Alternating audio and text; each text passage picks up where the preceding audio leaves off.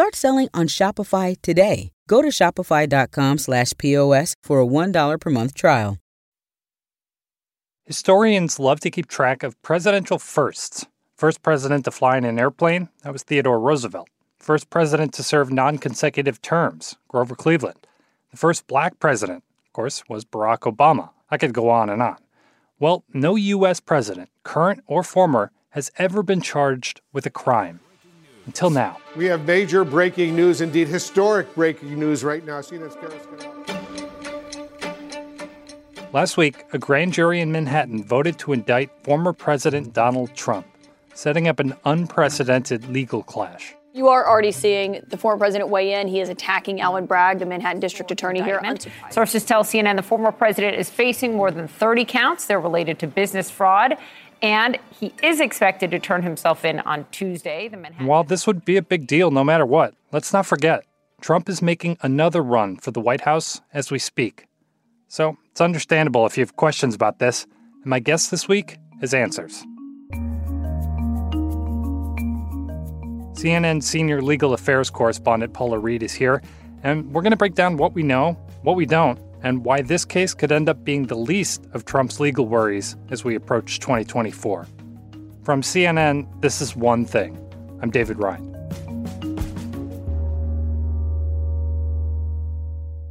Paula, we're talking on Friday morning. In full transparency, things are moving fast here, but I realize that not everybody has been following every twist and turn of all these investigations. So, first of all, what is this case and how did we get here? Well, let's go back to 2016, a couple weeks before the presidential election. And at this time, a woman that I think most people know by now, adult film star Stormy Daniels, she reached out through a representative to the company that publishes the National Enquirer, saying that she was willing to sell her story about an alleged affair with then-candidate Trump. Now, this is an affair that he denies. Now, then-candidate Trump had a long-standing relationship with David Pecker, who is the executive at AMI, again, the publisher of the National Enquirer. They had a long history of pumping up favorable stories and killing ones that were not so favorable to Mr. Trump. So when Pecker got word of this, again, this is the final weeks leading up to the election. You have the Access Hollywood tape out there. You have Hillary's emails, a very close historic race. He reaches out to then-candidate Trump's then-personal attorney, Michael Cohen. A key claim as Trump's 2016 campaign came to the wire. She says she was paid $130,000 to keep quiet about him. And Cohen arranges this hush money payment of $130,000 to Stormy Daniels for her not to go public with her story. The idea is you pay this money and you be quiet about this story. And nothing illegal about that. Nothing illegal about having an extramarital affair, allegedly, and nothing illegal about entering into a contract to stay quiet about that. Did the alleged payoff come from campaign funds? And was that a violation of campaign finance laws? Former Trump lawyer Michael Cohen, who went to prison over that alleged hush money, says yes, and that Trump knew about it. The problem becomes how Cohen is reimbursed, because eventually Cohen gets reimbursed by the Trump Organization for well over $400,000.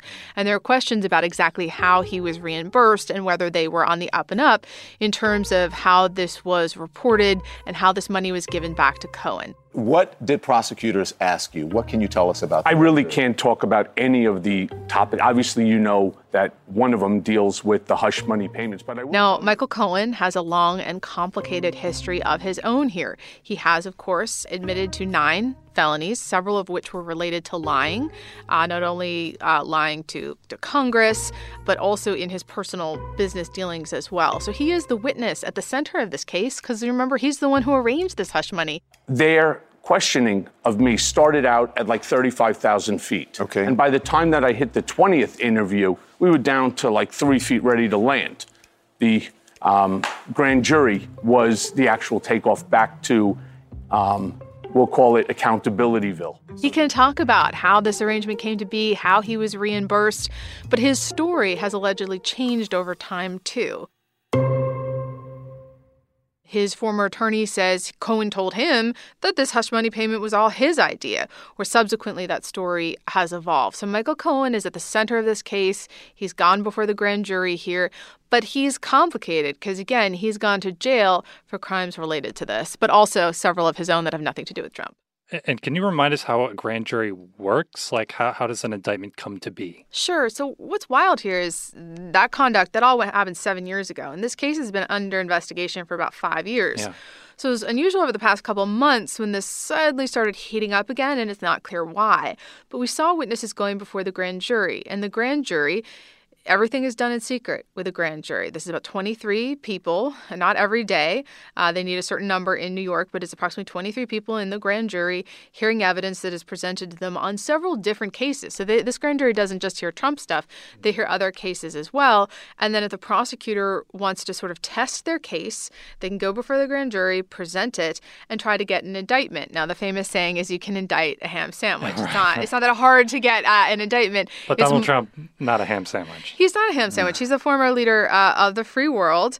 But I am told by sources that there have been multiple witnesses. Obviously, we've seen those, but also a lot of documents that have gone before the grand jury. Okay. And so what exactly do we know, if anything, about these charges?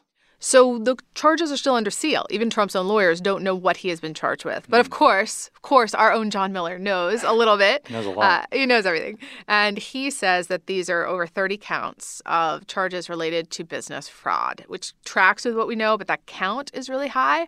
So the question is whether this is like every individual document that was signed and filed related to these, if this extends to other hush money payments like the ones that were given to Karen McDougal, another woman who allegedly had an affair with the former president. So that's all we know is that from John's reporting. The charges will be unsealed Tuesday when the former president goes for his initial appearance. Right, and I want to get to that in a second, but obviously this is all unprecedented, and any legal case against Trump would be hugely unprecedented. Do we have a sense of like how theoretically they would approach this, the strength of their case? What do we know? So there've been one of the biggest questions is why now? And we can't speculate because we don't know the strength of the case. We don't know the evidence that they have. But they are up against something pretty significant here because you're fighting this not only in the actual court where they've already said they're going to file motions to dismiss, they being the Trump's lawyers, they're going to fight this tooth and nail. Their goal is to try to kill this before it even gets to trial. But you're also fighting in the court of public opinion. And Bragg, as the prosecutor, doesn't want to say too much. He doesn't even want to talk until there's an arraignment. And in that void, Trump is filling the void there with accusations of political bias. So this is going to be fought not just in the courthouse in downtown Manhattan, but also in the court of public opinion. What else are we hearing from Trump? So already this morning, Trump is attacking the judge that he is expected to appear before on Tuesday. That is not a great idea. It's one thing legally speaking. No, really, don't attack judges, people. I think that in this particular case, his political attacks are better aimed at the district attorney, right? Because that is the adversary in this process. The judge is the arbiter. This is the person who's going to be calling balls and strikes. So, again, attacking judges, I'm sure his lawyers are not pleased with this. But you can't rein this in.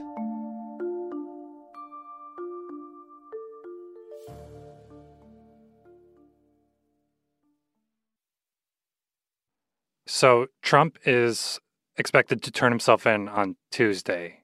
What the heck is that going to look like? Well, we've never seen this before. So he wants to appear in person, and the district attorney is inclined to try to treat this as they would any other defendant. So we expect that he will turn up at a given time for his arraignment, which happens before a judge. He is briefly taken into custody, fingerprinted, photographed. We don't expect that he'll be handcuffed because of the nature of the crime and the extenuating circumstances. But he has Secret Service detail still. So logistically and from a security standpoint, this is a real challenge. And that courthouse, I cover a lot of federal cases where the courthouses are not terribly populated, heavily secured. I mean, the downtown Manhattan State Courthouse, that is a circus on just Tuesday afternoon. So you add Trump in the mix. I mean, it could be pretty crazy down there. So that's all in this New York case. What other legal issues is Trump currently facing? Because it's every other day I hear about some other investigation somewhere else. So, like, what should we be looking out for?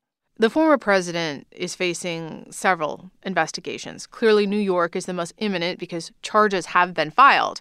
But there are some that people would argue are potentially more consequential because they focus on bigger issues. For example, in Georgia, he's under investigation for trying to interfere in that state's election. That is a state-level case. So even if he was to potentially get a pardon one day from himself or someone else, that doesn't clear you of these charges.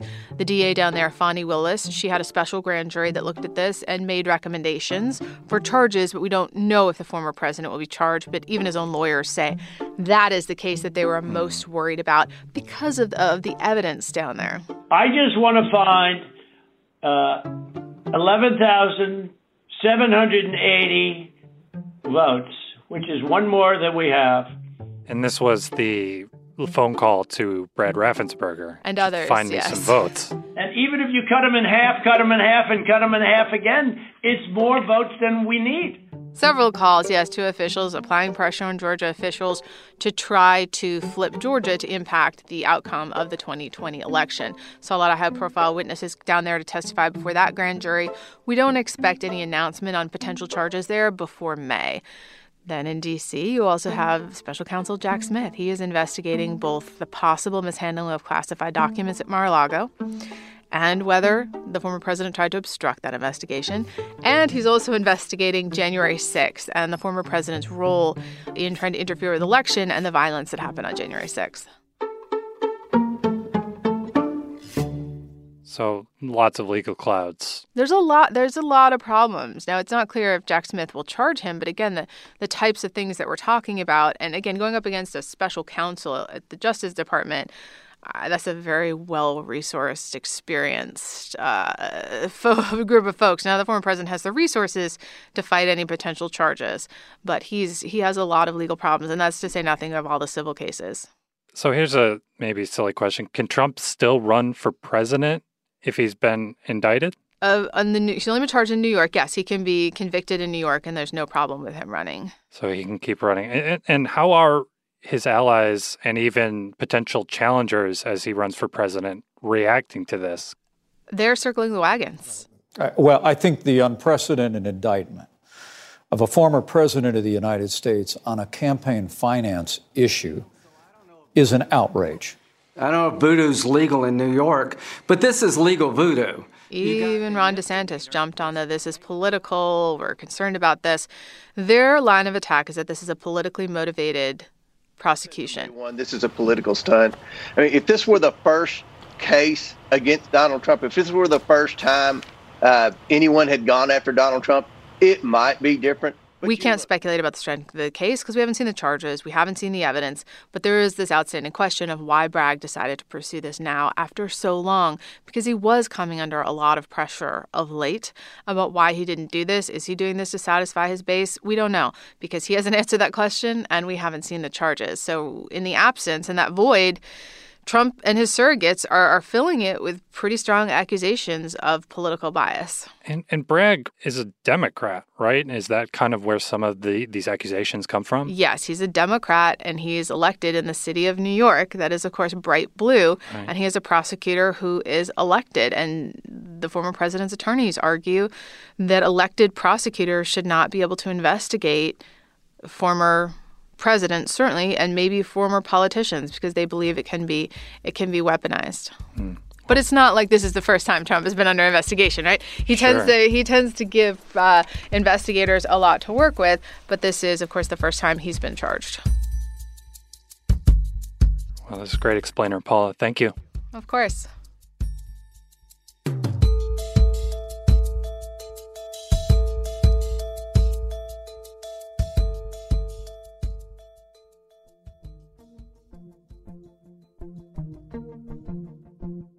One Thing is a production of CNN Audio. This episode was produced by Paula Ortiz and me, David Rind. Matt Dempsey is our production manager. Fez Jamil is our senior producer. Greg Peppers is our supervising producer. And Steve Lichtai is the executive producer of CNN Audio. Thanks as always for listening. We'll be back next Sunday. Talk to you then. I'm Dr. Sanjay Gupta, CNN's chief medical correspondent.